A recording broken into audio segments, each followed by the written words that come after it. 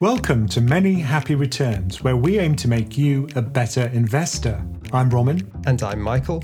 Since the S&P 500 hit its all-time high on 3rd of January, the stock market has fallen over 23%. With the benefit of hindsight, what were the clues that we had reached the top at the start of 2022? And what could indicate the market has reached a bottom and is about to resume its upward drift? Accepted wisdom says that what matters is time in the market, not timing the market. I want to know if the naughty business of market timing is always a fool's errand. And in today's dumb question of the week, we ask, when stock prices fall, where does the money go? Okay, let's get into it. So what's kind of nice about this bear market we're in is that the peak came almost exactly at the end of 2021, start of 2022, which makes all the analysis so much easier. That's true. And so this week we're going to look at, was the end of the bull market foreseeable in hindsight? And will the end of the bear market be foreseeable in some way? So maybe let's start with the hindsight one, because that's always easier. Roman, what were some of the signs that we were maybe at the top of the market? Well, certainly this time around, I think it was very clearly driven by macroeconomic factors. And in retrospect, all of these things are easy to point out. But if we look back at the peaks of the speculative investments, I think it came in two waves. So these are the spec tech companies which sold off most. The first wave of sell-offs, when the euphoria kind of peaked, was in February of 2021. And then there was a second wave in November when things really started to tumble. So the first wave actually came just as inflation was starting to ratchet upwards very quickly in the US. So the writing was kind of on the wall that interest rates would rise at that point. And then there was the first wave of sell-offs. And then in the second wave was when the 1-year interest rate really started to shoot upwards. And that was an anticipation that the Fed was going to do something, because the language from the Fed at that point changed very quickly. Then we got the kind of second wave. It's really about Fed policy. The end of cheap money. The end of cheap money, the regime change, the quantitative tightening, all of that, I think, was basically the death knell for all of the fluff. Yeah, because if we go back and look at it, there was some crazy sort of risk-taking and euphoria and just dumb stuff going on with this cheap money. I mean, you can go from everything, right? Tesla was worth more than every other car manufacturer in the world combined. But it was great. If you watched Aswath Damodaran, he basically took apart the valuation of Tesla. And actually, he came up with a really interesting way of looking at it. So, for example, he looked at every single valuation variable for Tesla and he turned it up to the max. So huge margins, huge revenue growth, very low cost of capital. Yeah, so I think he said the revenue of a massive car company with the very high margins of a tech company. Yeah, so I think if you did all of those, it would still come up with the price that was half of the share price of Tesla at the time. And he got a lot of stick for it. Yeah, and that was the best case. Yeah. The simple fact is it is just going to be another car manufacturer at the end of the day, because ultimately everything's going to be electric. That was one example of it. But there were just so many. All of the meme stocks, for example, were just, ridiculous valuations for something which really wasn't a very good company. And what was very funny, actually, I think, was when people called out Robinhood. There was actually a congressional meeting to discuss the fact that people couldn't buy meme stocks. Robinhood actually had a problem with its liquidity and people couldn't buy meme stocks quickly enough. Yeah, they shut the trading down on those key days, didn't they? And that's what the complaint was. People couldn't hurt themselves in the stock market. Yeah. That was part of the insanity. Let me run with my scissors, please. Yes. How dare you not let me stab myself? Yeah. So anything which basically generated no cash flow or had any prospect of being profitable would be able to have a very high valuation. You just had to mention some bingo words such as cryptocurrency, blockchain. I mean, it didn't just stick to the stock market in terms of crazy valuations, did it? We saw things which, are essentially worthless, in my view anyway, like NFTs. Balloon in value. Like if you're looking for a signal, we were at the top of the market. People trading effectively, JPEG images of monkeys for millions of dollars, like literally millions of dollars. That had to tell us we were in a bit of a bubble. Yeah, I mean, I have to say the NFT thing did shock me, but I think that's more understandable than a lot of the cryptocurrency valuations because at least that's subjective. You know, if someone likes a pixelated picture of a monkey, then, you know, why shouldn't they pay millions of dollars for it? That's fine. Good investment. Well, I think a lot of it, you know, is subjective. You know, why do people buy physical art? You know, I think that's much more difficult for me to understand than something which is like cryptocurrency, which is a financialized asset. It is a kind of investment. So it falls inside my universe, my puddle. Whereas NFTs, who knows? Yeah, but people aren't treating them as art, really, are they? They were using them as a means of speculation and like the next big craze. And you had things like a picture of a rock being traded for tens of millions of dollars. Like, that's not because people love the picture of the rock. But you look at modern art. I mean, if you look at that, a lot of it, you just think, well, why is that so expensive? Yeah, I do think that.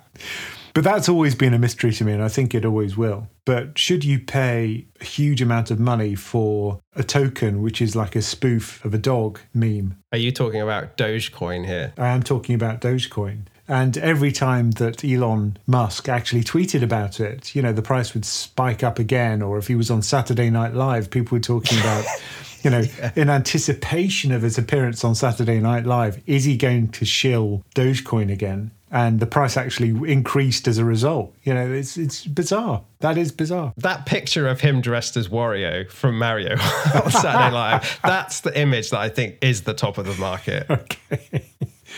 But the valuations, the market cap of cryptocurrency, I think that was the real shocker. Because if you look at the market cap of the whole equity market globally, you know, that's around $70-80 trillion for global equity, maybe a bit more. And at its peak, the market cap of cryptocurrency was almost 3 trillion. So it became a very large proportion of global equity markets. So I started to think, well, what's going on here? Will eventually the cryptocurrency market become larger than the equity market? Because that was looking possible. You know, if you look at the rate of growth and where it had reached.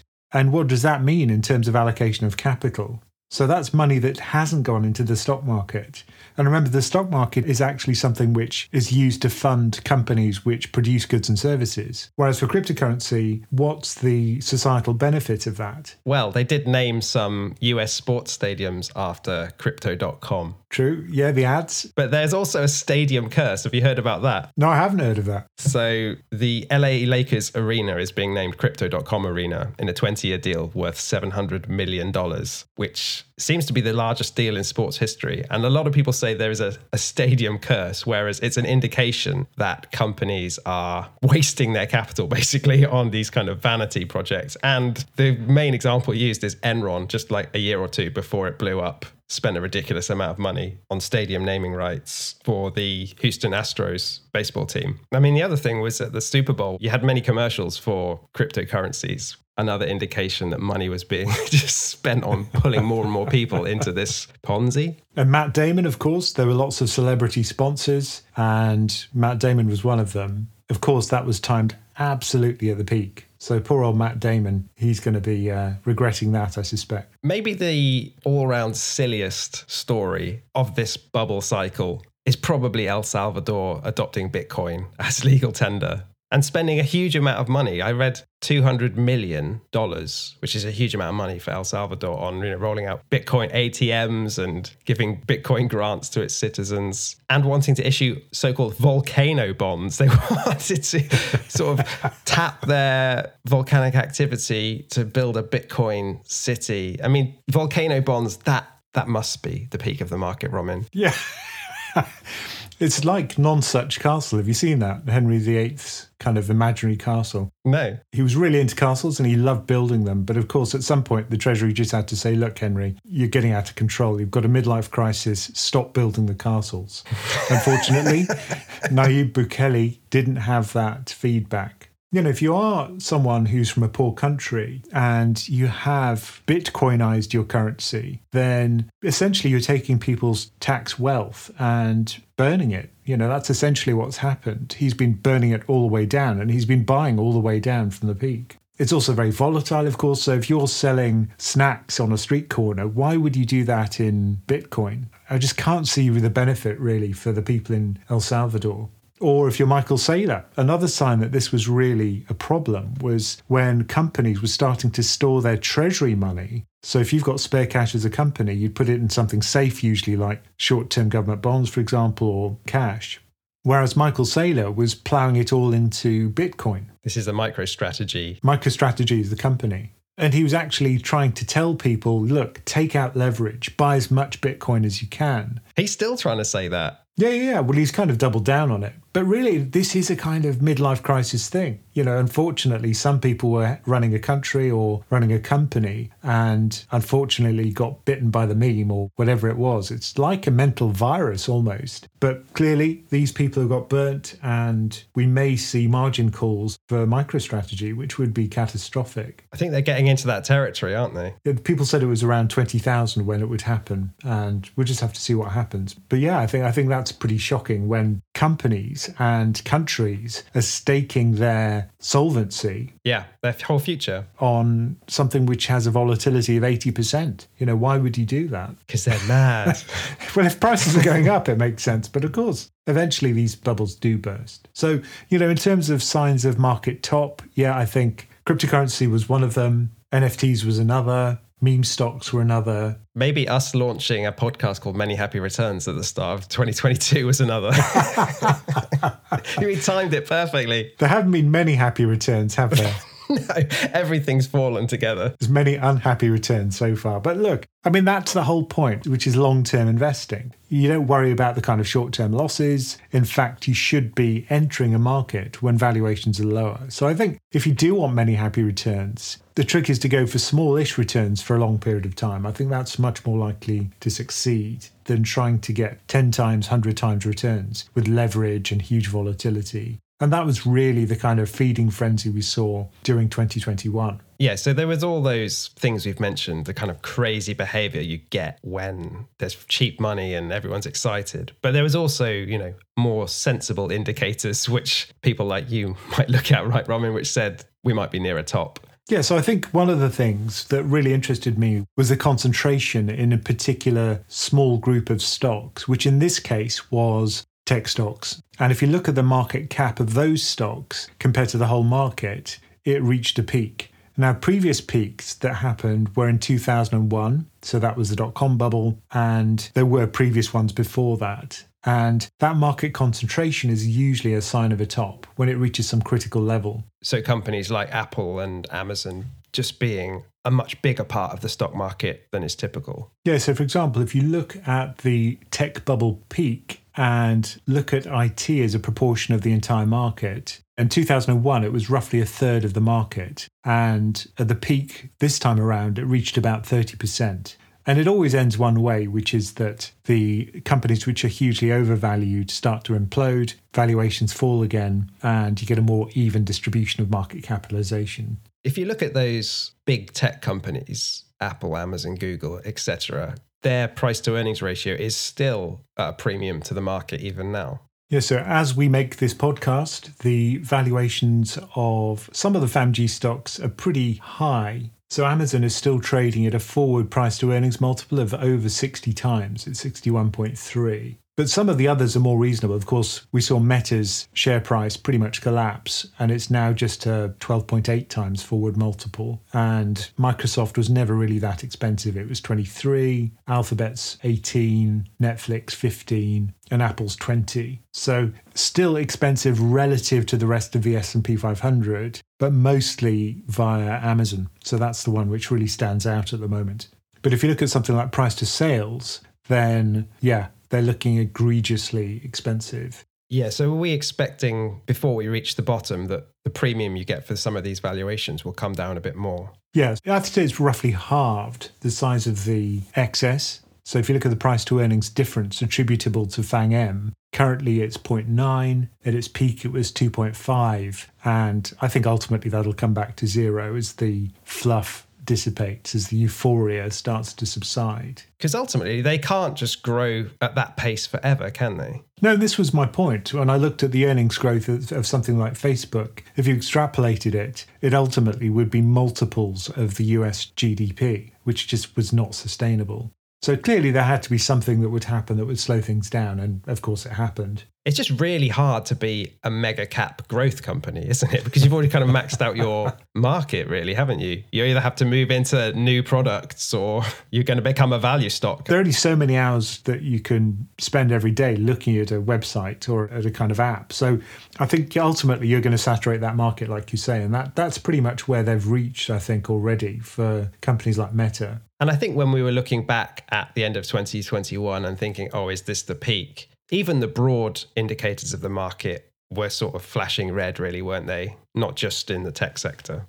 So, for example, the Buffett indicator, which is a comparison of the total stock market versus GDP. So how big is the stock market relative to the size of the economy? That was at an all-time high of over 200%. There's always an excuse. That's what's always funny about these things. People always come up with these really creative excuses as to why actually it's fine, and things can carry on as they are. And the excuse this time was that money is cheap and will remain cheap. Yeah, or that there's a new economy and somehow that the old mean reversion ideas simply don't apply anymore, or that people are simply willing to pay more for the same level of earnings, which is possible. There is no kind of hard law that says that people will pay 20 times forward earnings or 16 times or 15 times forward earnings. But the simple fact is that it's always mean reverted in the past. So I think one of the most powerful concepts in investment is this mean reversion. Look for variables that do mean revert. Things like credit spreads, things like valuations, and just be aware of when they are at extreme levels, because that's usually when they're most informative and when they give the best trading signals. So yeah, I think valuations, almost any evaluation that you looked at would make things look expensive around February of 2021.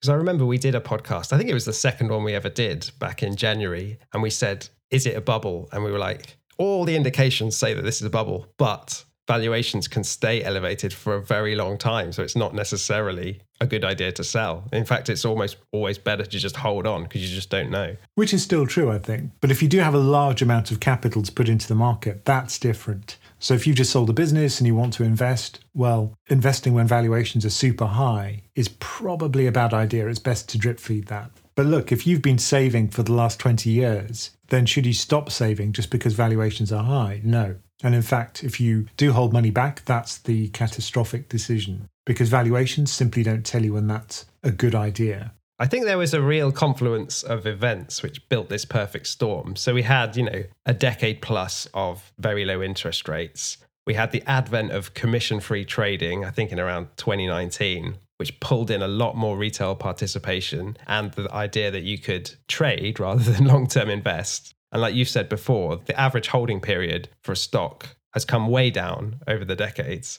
And so, yeah, people were doing this kind of Wall Street bets activity when their stimmy checks came in. And it's all amplified by social media. So, TikTok investment advice saying that, okay, well, look, here's a price that's going up. So that's the one I buy. There's no kind of discussion of valuation or risk control. That's just a fundamental momentum strategy, Roman. That's what a hedge fund would sell it as. That's actually true, yeah.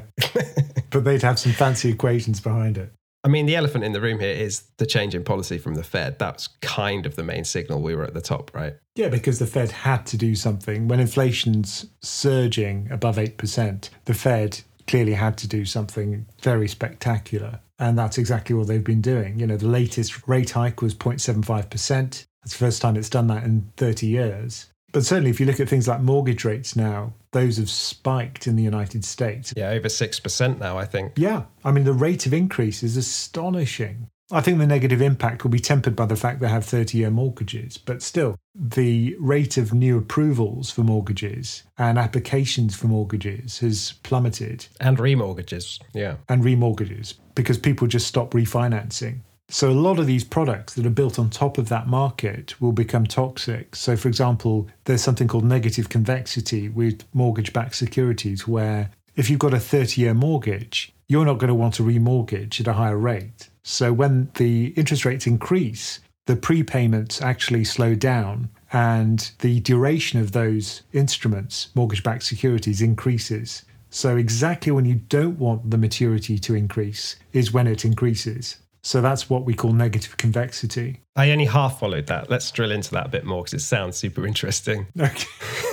So what do you mean that the prepayments decrease? So let's say you never buy single mortgages, but let's say you bought a single mortgage from Mrs. Smith, right, in Florida. And of course, if Mrs. Smith sees interest rates lower than the rate at which she financed at, so let's say she financed at 4%, it's now 2%, she's just going to remortgage at a lower rate. So what she'll do is prepay the previous mortgage and take out a new one. Okay, yeah, Mrs. Smith is a rational economic actor here. Yeah, most people usually are when it comes to mortgages, Yeah. because it's very cheap to switch. So let's imagine that you were the holder of that bond. Well, interest rates had gone down to 2%. You were getting paid 4%. Woohoo! But unfortunately, Mrs. Smith remortgaged. So now you're paid back your money earlier and you've lost the income stream. So when interest rates go down, the prepayment rate increases and the duration of those bonds shortens. Oh, so that's the bit I'm missing. So why does the duration shorten? Because Mrs. Smith has actually paid back your money before the 30 years is up.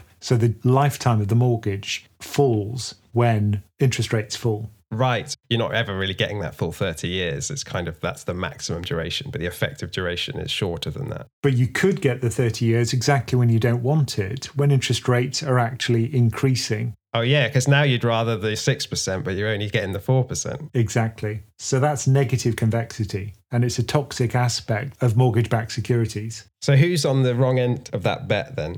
Well, a lot of big passive bond funds will have a large slug of mortgage-backed securities because it's an absolutely huge market. Because all of the US mortgages, these lovely 30-year mortgages, all of those get packaged up inside these structures called MBS, and usually a lot of that goes into these passive index funds. Yeah, they're in the Barclays Bloomberg Aggregate Bond Index. It's a big slug of that, which is kind of what a lot of the bond funds track. Yeah, those are the global bond funds. Have I got that right? Yeah, that's right. I just threw words at it, hoping that was the correct index. It is a bit of a word soup at the moment. It used to be the Lehman Ag, which was much more snappy, but of course, Lehman didn't do so well. In terms of other indicators on the kind of Fed side of things that we were at the top, you know, we did have that yield curve inversion, which a lot of people say that's the indicator to look at. I mean, you've said before that they're false positives, so it's not a perfect indicator. But this time, it worked. Yeah, I mean, it predicted the pandemic. So that's pretty impressive, right? But we might have had a recession without the pandemic. A lot of people before the pandemic came along said the market was in a bubble. Yeah, it was possible. It was possible. We'll never know, of course. But the other point I'd say at the moment is that the probability of a recession, just back down to the yield curve, using the New York Fed's model, is still very low. It's around 5% over the next 12 months. In the US, you mean? In the US. In the UK, it's looking much more likely that we will get a shallow recession at least. 5% seems low, though, don't you think? Well, compared to the amount of people saying that we're going to get a recession, yeah. Yeah, it seems like it's priced in, right? Everyone thinks we're going down. Everyone's assuming that, the US economy is going to burn, but the fact is that unemployment remains very, very low. And when you've got people in work and able to find new work, it's very difficult to have a recession in the United States. It's very unusual for that to happen. And let's not forget that's one of the indirect effects of the Federal Reserve's policy. It says it doesn't want this to happen, that it can reduce demand without necessarily increasing unemployment a lot. And if you look at its summary of economic projections, that's what it thinks can happen. But at the end of the day, unemployment will increase. It's not going to be pretty. It's just a question of whether it's going to be a soft-ish landing or a hard landing in the United States. And I think soft-ish is more likely. The Fed will try and engineer that, but whether they achieve it is another matter.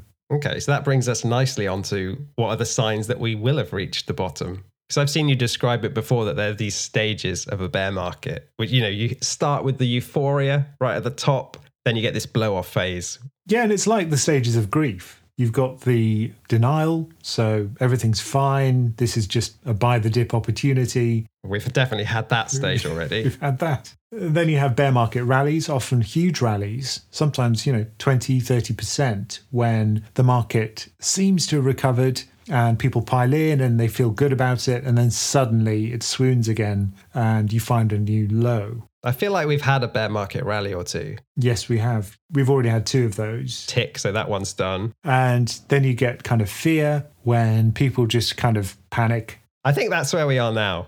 Fear. Yeah, I'd say fear is a pretty good description. So what's still to come? Then you have capitulation and markets drop precipitously. For example, in 2008, we saw after the Lehman collapse, markets fell, but it wasn't a catastrophic fall. But then we saw the really big falls after that. So I don't think we've had that yet. It's kind of been a slow grind downwards mostly. It's been very orderly so far. So if you look at the VIX index, which is the fear gauge, and that tells you how much people are willing to pay for the upside or the downside on the S&P 500 as a kind of insurance policy or a kind of betting policy on the upside, that hasn't really spiked. And usually what happens is you get a very sharp sell-off and a spike in VIX. That really hasn't happened. It's just been kind of rumbling, it's kind of not at super low levels. It's been flirting with 20, 22, 25%, but not the kind of 80% VIX. Oh my God, the world's ending. That's what we had at the start of the pandemic. Oh, above 80%. Yeah. Every day was falling 6 or 7% the stock market. So I would say, yes, we're definitely in fear, but probably not capitulation yet then. And capitulation may not happen. It may simply be that, something good happens and then we have another tear upwards. But personally, I think the more likely outcome is that we will get some form of capitulation. Because the S&P is down, 23%-ish this year. So capitulation would be a huge 10% drop in a couple of days, right? That kind of thing. Yeah, so if you look at the forward multiple, this is something I post on the Slack for our members all the time. We're just at the 60-year average. So that puts us at fair value for the S&P 500. And what is the 60-year average? The 60-year average is 15 times. So people pay $15 for every forecast dollar of profit for the S&P 500 over the coming year. And that's where we are. And that's where we are roughly today. Now, normally what happens is people come down to normal valuation, sort of fair valuation, but then panic pushes us down even further. And then we get to depressed multiples when Mr. Market is very unhappy indeed and simply thinks stock is worthless. So that is the phase after capitulation, right? Which on the notes I see you've termed despair, which I like. That's the ultimate buying opportunity, the generational buying opportunity.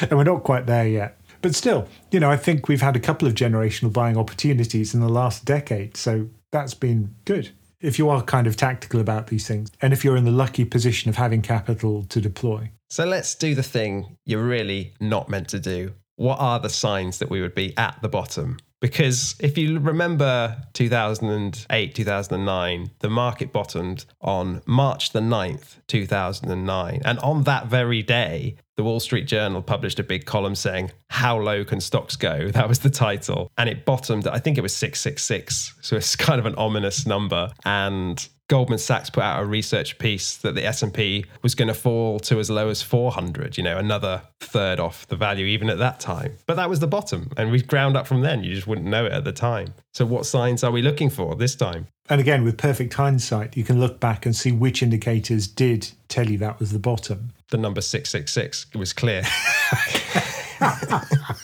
That's what we should be looking out for. It's like Bitcoin peaked at 69, didn't it? Or how about 420? Is there some kind of 420 in there? That's the next massive Bitcoin bull rally. It'll go up to 420 next time.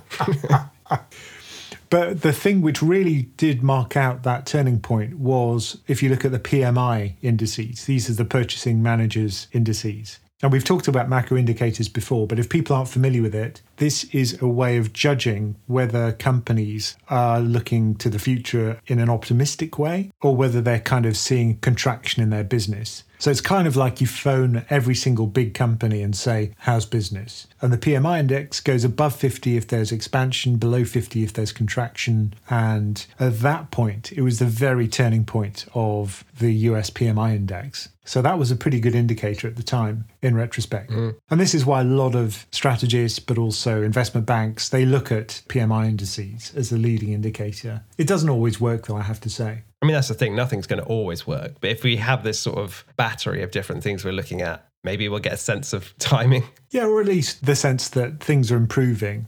Another point, I guess, which, for example, in March of 2020 was a turning point, was when the Fed stepped in. So when things were literally in meltdown, there was illiquidity in the treasury market, which was almost unthinkable. And credit markets had effectively frozen up completely. That's the point at which the Fed stepped in, and that was the turning point. I mean, literally, you can time it to the day. I mean, a lot of people say that the golden rule in investing is don't fight the Fed. Yeah. If the Fed is loosening conditions, it's going to go up. If it's tightening conditions, it's probably going to go down, which is where we are now. So what could happen is that something could break. That's usually what happens as the Fed tightens policy. People say it's just going to tighten until something breaks. That's what they usually do. I mean, that's what usually happens. They increase interest rates, they shrink the balance sheet until something goes wrong. What could go wrong? Oh, there's lots that could go wrong.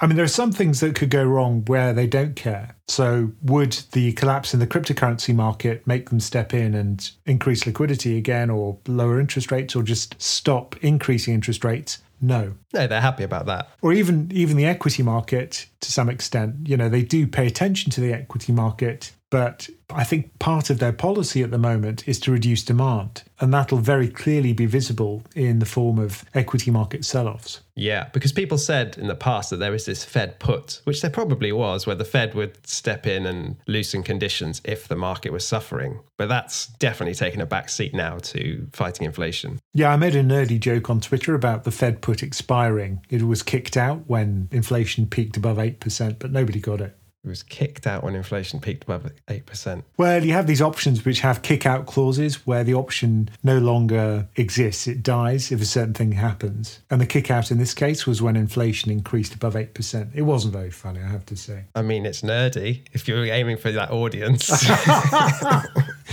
And this is why I have so few followers on Twitter, of course. But I think the point is, yes, the Fed cares about things such as full employment because that's its mandate. But does it care about the equity market officially? No. And will it rush in to save the equity market? Again, no. Inflation's the priority here. So what will break that it would reverse course? Okay, there are certain things that the Fed would never allow to break, and that's the Treasury market. If liquidity in the Treasury market shows any sign of freezing up, that's effectively the plumbing that makes the entire global financial system work. So any sign of liquidity breaking, the Fed will step in. I guarantee that. Another one that would be worrying for the Fed, certainly, is if the credit market starts to freeze up like it did in March of 2020. So if companies can't borrow money at reasonable rates? Yeah, because if companies can't borrow money, that's going to have a huge effect on the US economy, because a lot of US companies fund themselves via the corporate bond market. In Europe, less so. It's more funded via banks, bank loans. But in the US, that corporate bond market is critical. So if that starts to freeze up, I think the Fed will do something. I'm not sure what they do. What they did in March 2020 was to buy corporate bond ETFs, junk bond ETFs. I'm not sure they'll do that again, but maybe they would. But those are two markets which I think they won't let suffer. What about the housing market? Would they step in if that went into a tailspin? I think the direct housing market falls, no. Because there's only an indirect effect on economic activity, which is something called the wealth effect, where if people feel poorer, they're less likely to consume. But, that link is a tenuous one. I think the one place where they might step in would be if the MBS market, which has this negative convexity problem, which we just discussed, if that starts to show signs of breaking, so a lack of liquidity, a very large increase in the spread for those products. So if the prices fall for the bonds very sharply in a kind of disorderly way, and that causes illiquidity, all of that would effectively break the US economic system. So the Fed would step in for that too, if the MBS market breaks. So is it kind of a question of, one, what's going to break first as they keep hiking, and two, how soon is it going to come? I think so. At the moment, they're just ratcheting up rates to what they consider to be a level that would actually slow down activity a bit. So that's between 3 and 3.5%, somewhere around those levels. That's where they're probably intending to end the year. And then I think they'll just wait and see what happens. Because maybe inflation will have started to subside by then. Yeah, I mean, it's difficult to see gasoline prices and energy prices increase year on year at this rate. We've said that before, though, Roman.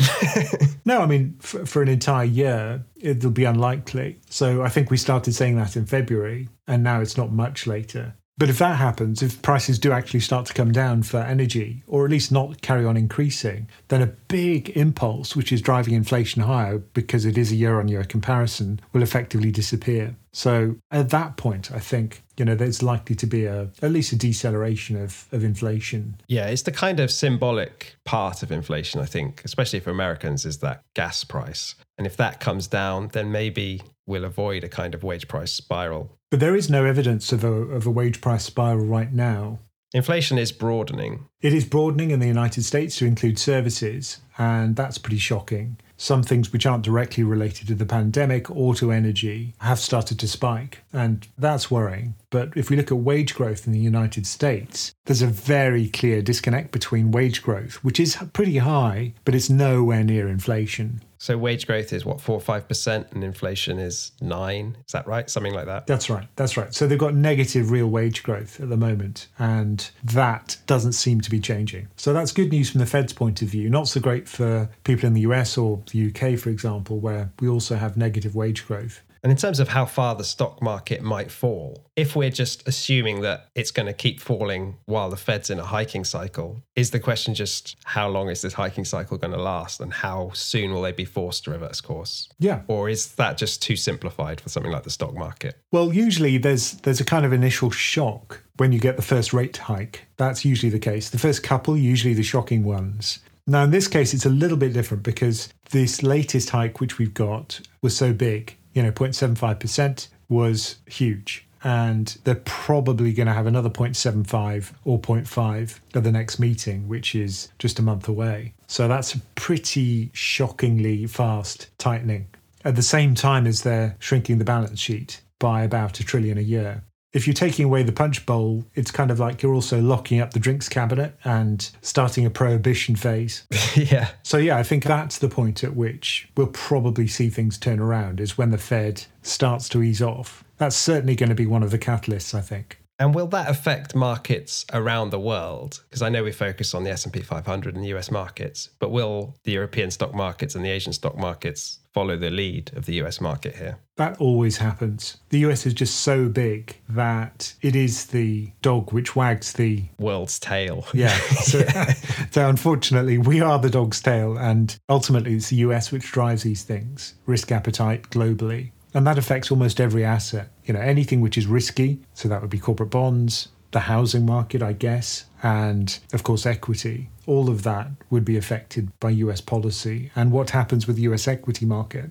Because when I'm looking at it and thinking, are we at or near a bottom now? My instinct is probably not, because we've seen big falls in crypto, big falls in stocks. But housing is massively overvalued too by a lot of indicators, and that hasn't really fallen yet. So I would think, at least in real terms, we should expect that to come down a bit before we could say we're at a bottom. I'm not sure there's a direct effect between the two. I mean, with the subprime crisis, it was slightly different. It was actually the way those houses were funded which triggered the crisis. But certainly, in terms of risk appetite, if people see their house price fall, then because of this wealth effect, it will probably slow down the economy and make people spend less, which of course is what the central banks are trying to do. But at the moment, real estate is kind of an outlier, and I don't know how it can sustain that. It surely has to come back in line with everything else. Yeah, and guess what we've just done? We've just made an offer on our house. So Good, Roman. Good. I was speaking to a client recently on these one-to-ones, and he said, you've bought at the top of the market. And I said, yes, I know. But,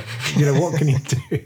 And this is the problem with housing, which is that often the reason why you buy or sell isn't directly up to you. It's because you've just had babies, or you need to move for some other reason, or perhaps you've had a divorce and you have to sell the house. So there are reasons to buy and sell which aren't directly under your control. But it only really matters if you're buying a house from a position of not owning a house. If you're selling a house at the same time as you're buying, one house equals one house. But the reason why there's a lag, between these increases in funding rate and the effect on the housing market is because people agree the financing, and then that lasts for a certain period of time, the guarantee from the lender, until you have to take out a new mortgage or arrange a new deal. And so, for example, we've locked in a rate that was reasonable, I think. But I think it will eventually lead to some kind of slowdown, if not, severe slowdown in some countries. And the one which really stands out at the moment is Canada, although the US is also looking pretty expensive on a price to income ratio basis.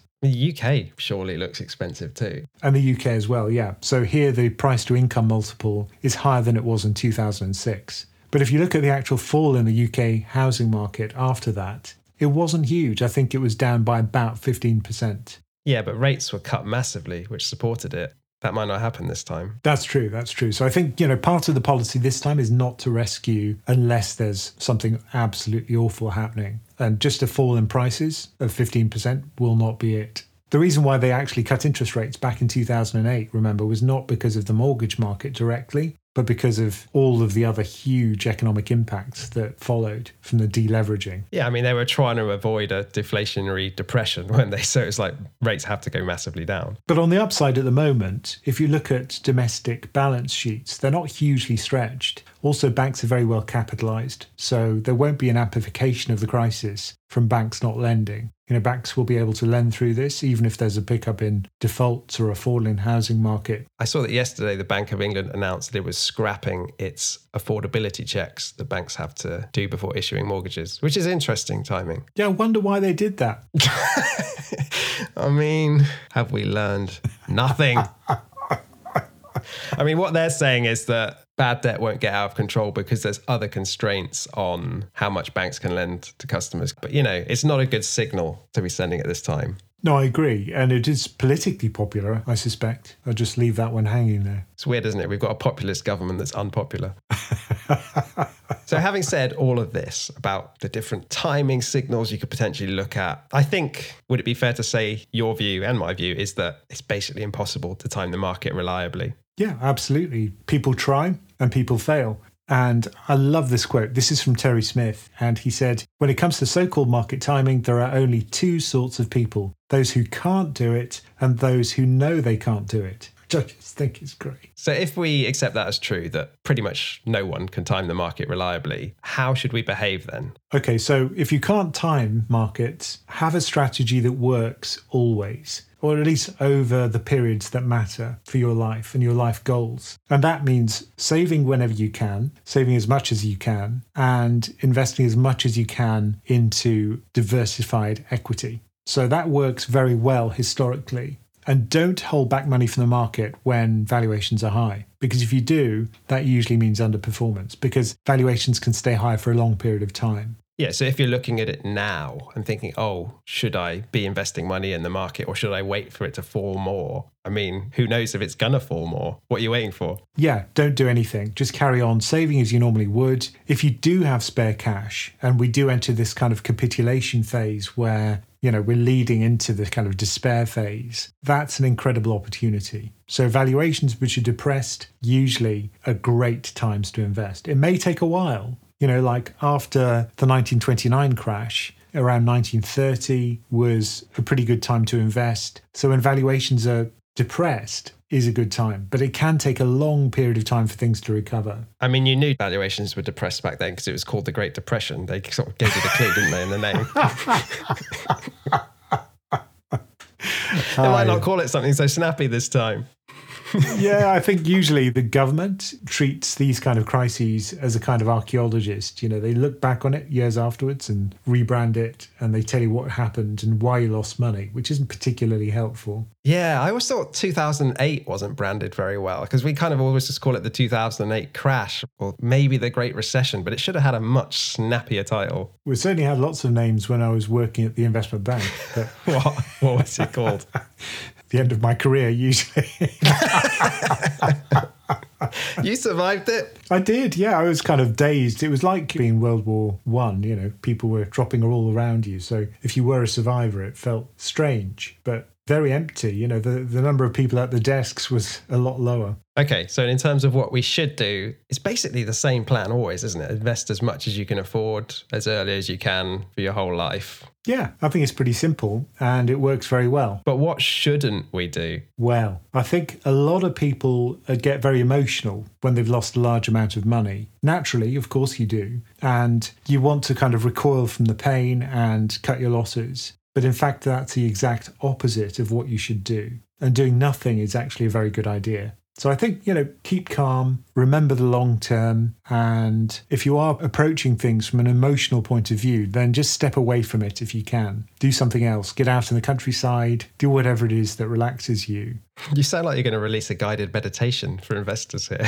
Well, mindfulness. Yeah, I think mindfulness is probably a good thing that would go hand in hand with investing, because you do have to approach it from this kind of neutral, cool mindset. So anything that helps you control your mental state is very useful. I mean, I've heard it said that fortunes are made in bear markets. Yeah, I think that's true. And I think a lot of fortunes are lost in bear markets. I speak to people who have got leverage and who have lost really staggering sums of money. It's really tragic to see that. I hate to see it. So if we could possibly help people to avoid that, I think that would be worth it for that alone. Yeah, I think it's what you do in times like this which determine your long-term path. If you sell at lows, which is the opposite of what you should do, then yeah, your long-term returns are going to be probably negative. But you have a lot of self-knowledge if you go through one of these crises for the first time. You learn what you are as a person. I've often heard it said that, if you go on an adventure with people, you only know people once you've really suffered with them and had real hardship. That's when you find out what people are really like. So I think this is kind of similar in terms of self-knowledge. When you go through one of these crises and behave well or behave poorly, then as long as you adjust your behavior, it can be a really valuable experience. I've learned not to issue volcano bonds. It can be really difficult to not react emotionally when you see large losses in your account. And that's one of the things we often discuss in PensionCraft, both in the Slack channels, but also in our members-only content. If you're interested in learning more about that, just go to pensioncraft.com. Okay, today's dumb question of the week is, when stock prices fall, where does the money go? Is someone getting rich when my stocks are going down, Romin? That will annoy me. No, nobody gets rich. In fact, the money's destroyed. And when I first came into finance, this was the shocking thing. I assumed that money was like energy. So energy, if you're not familiar with it, is never created. It's never destroyed. The amount of energy is constant in the universe. But money's not like that. So every time a bank makes a loan, hey presto, new money.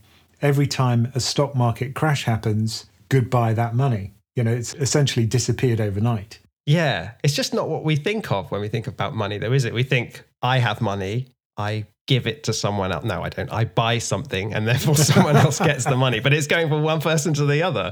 Like, the whole idea of wealth is not like that, which is kind of counterintuitive, isn't it? It is kind of funny money because it doesn't get realized until you actually trade it. You're right. And what we see day to day is that transfer. So during those transfers, of course, money is conserved. You do have the same amount of money before and after a sale. But if we look at the amount of wealth destruction over the past year alone, it is staggering, absolutely staggering. All-time record? Yeah, it is an all-time record because, of course, equity markets drift up over time. So if you look at the absolute amount that's lost, every crash is bigger.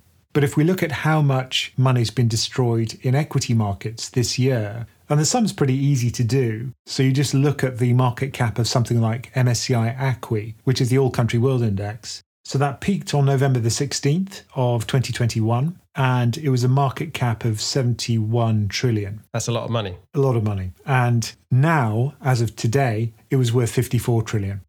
That's not a lot of money. So 17 trillion of wealth has been destroyed over the course of, 6 months.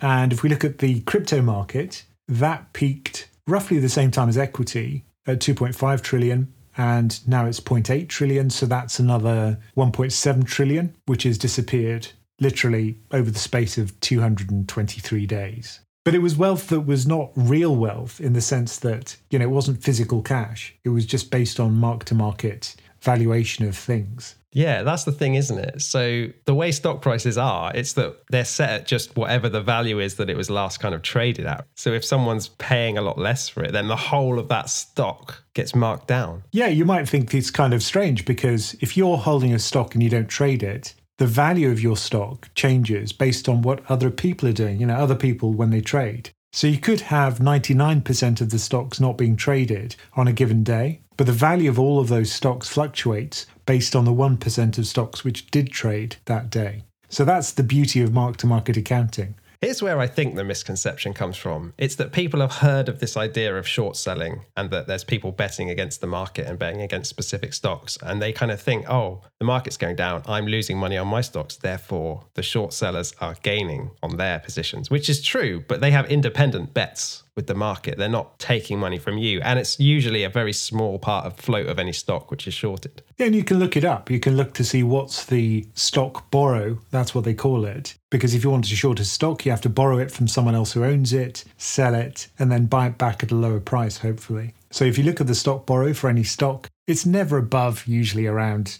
20%, 30%. So yeah, I think expecting other people to make money necessarily in these kind of sell-offs is unrealistic. We're all getting poorer. Most of us are. And the other point I think is that, some people in illiquid markets think they haven't lost money even though they have. So for example, private equity, in that market, if you've taken a company private and let's say it's some kind of store, how do you work out the price of that store if the stock isn't trading every day because it's a privately owned thing? Well, you can't. All you can do is guess. Same thing for a house. What's your house worth? Well, all you can really do is look at similar houses in a similar area, of a similar design and size, and then guess what the value is. So that's the problem with illiquid assets, which is you never really know what they're worth. That's the private equity's advantage, I would say. At the moment, it certainly is, because I think what we're going to see is that a lot of these private equity companies, if they do mark to market now, we're going to see some chunky losses, put it that way. People are always slow to market, aren't they? Look, for these illiquid markets, all you're doing is really just delaying the pain. And, ultimately, they're just going to fall back to their true value. It just might take longer.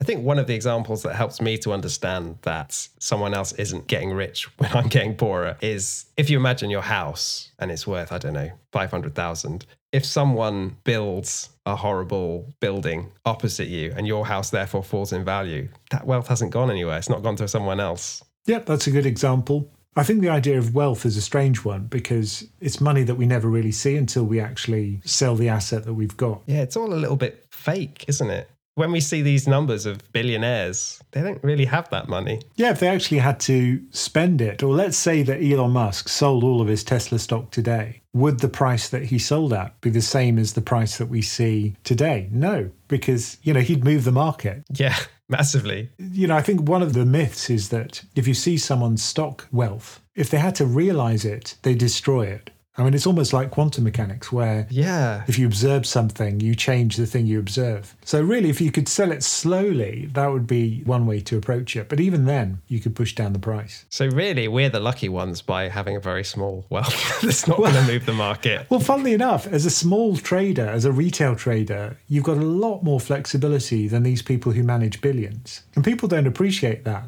And it's funny because, they often go kind of glaze-eyed when you talk to people who manage large sums of money and say, if only I just had $1 billion to manage, it would be so much easier.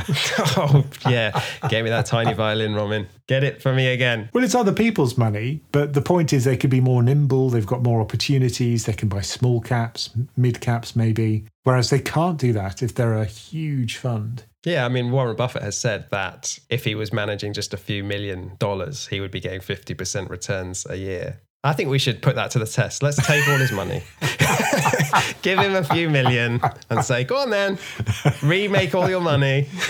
Yeah, I think he's run out of time though, unfortunately. That was part of the success formula. So I think we've done a pretty good job of saying that when asset prices fall, the money goes nowhere, it just disappears. And there was a really good blog last week from No Opinion called Where Does the Wealth Go When Asset Prices Go Down, which I'd recommend everyone reads. And I'll link it in the description because it covers a lot of these arguments very well. Very well written as well, I thought. Very good.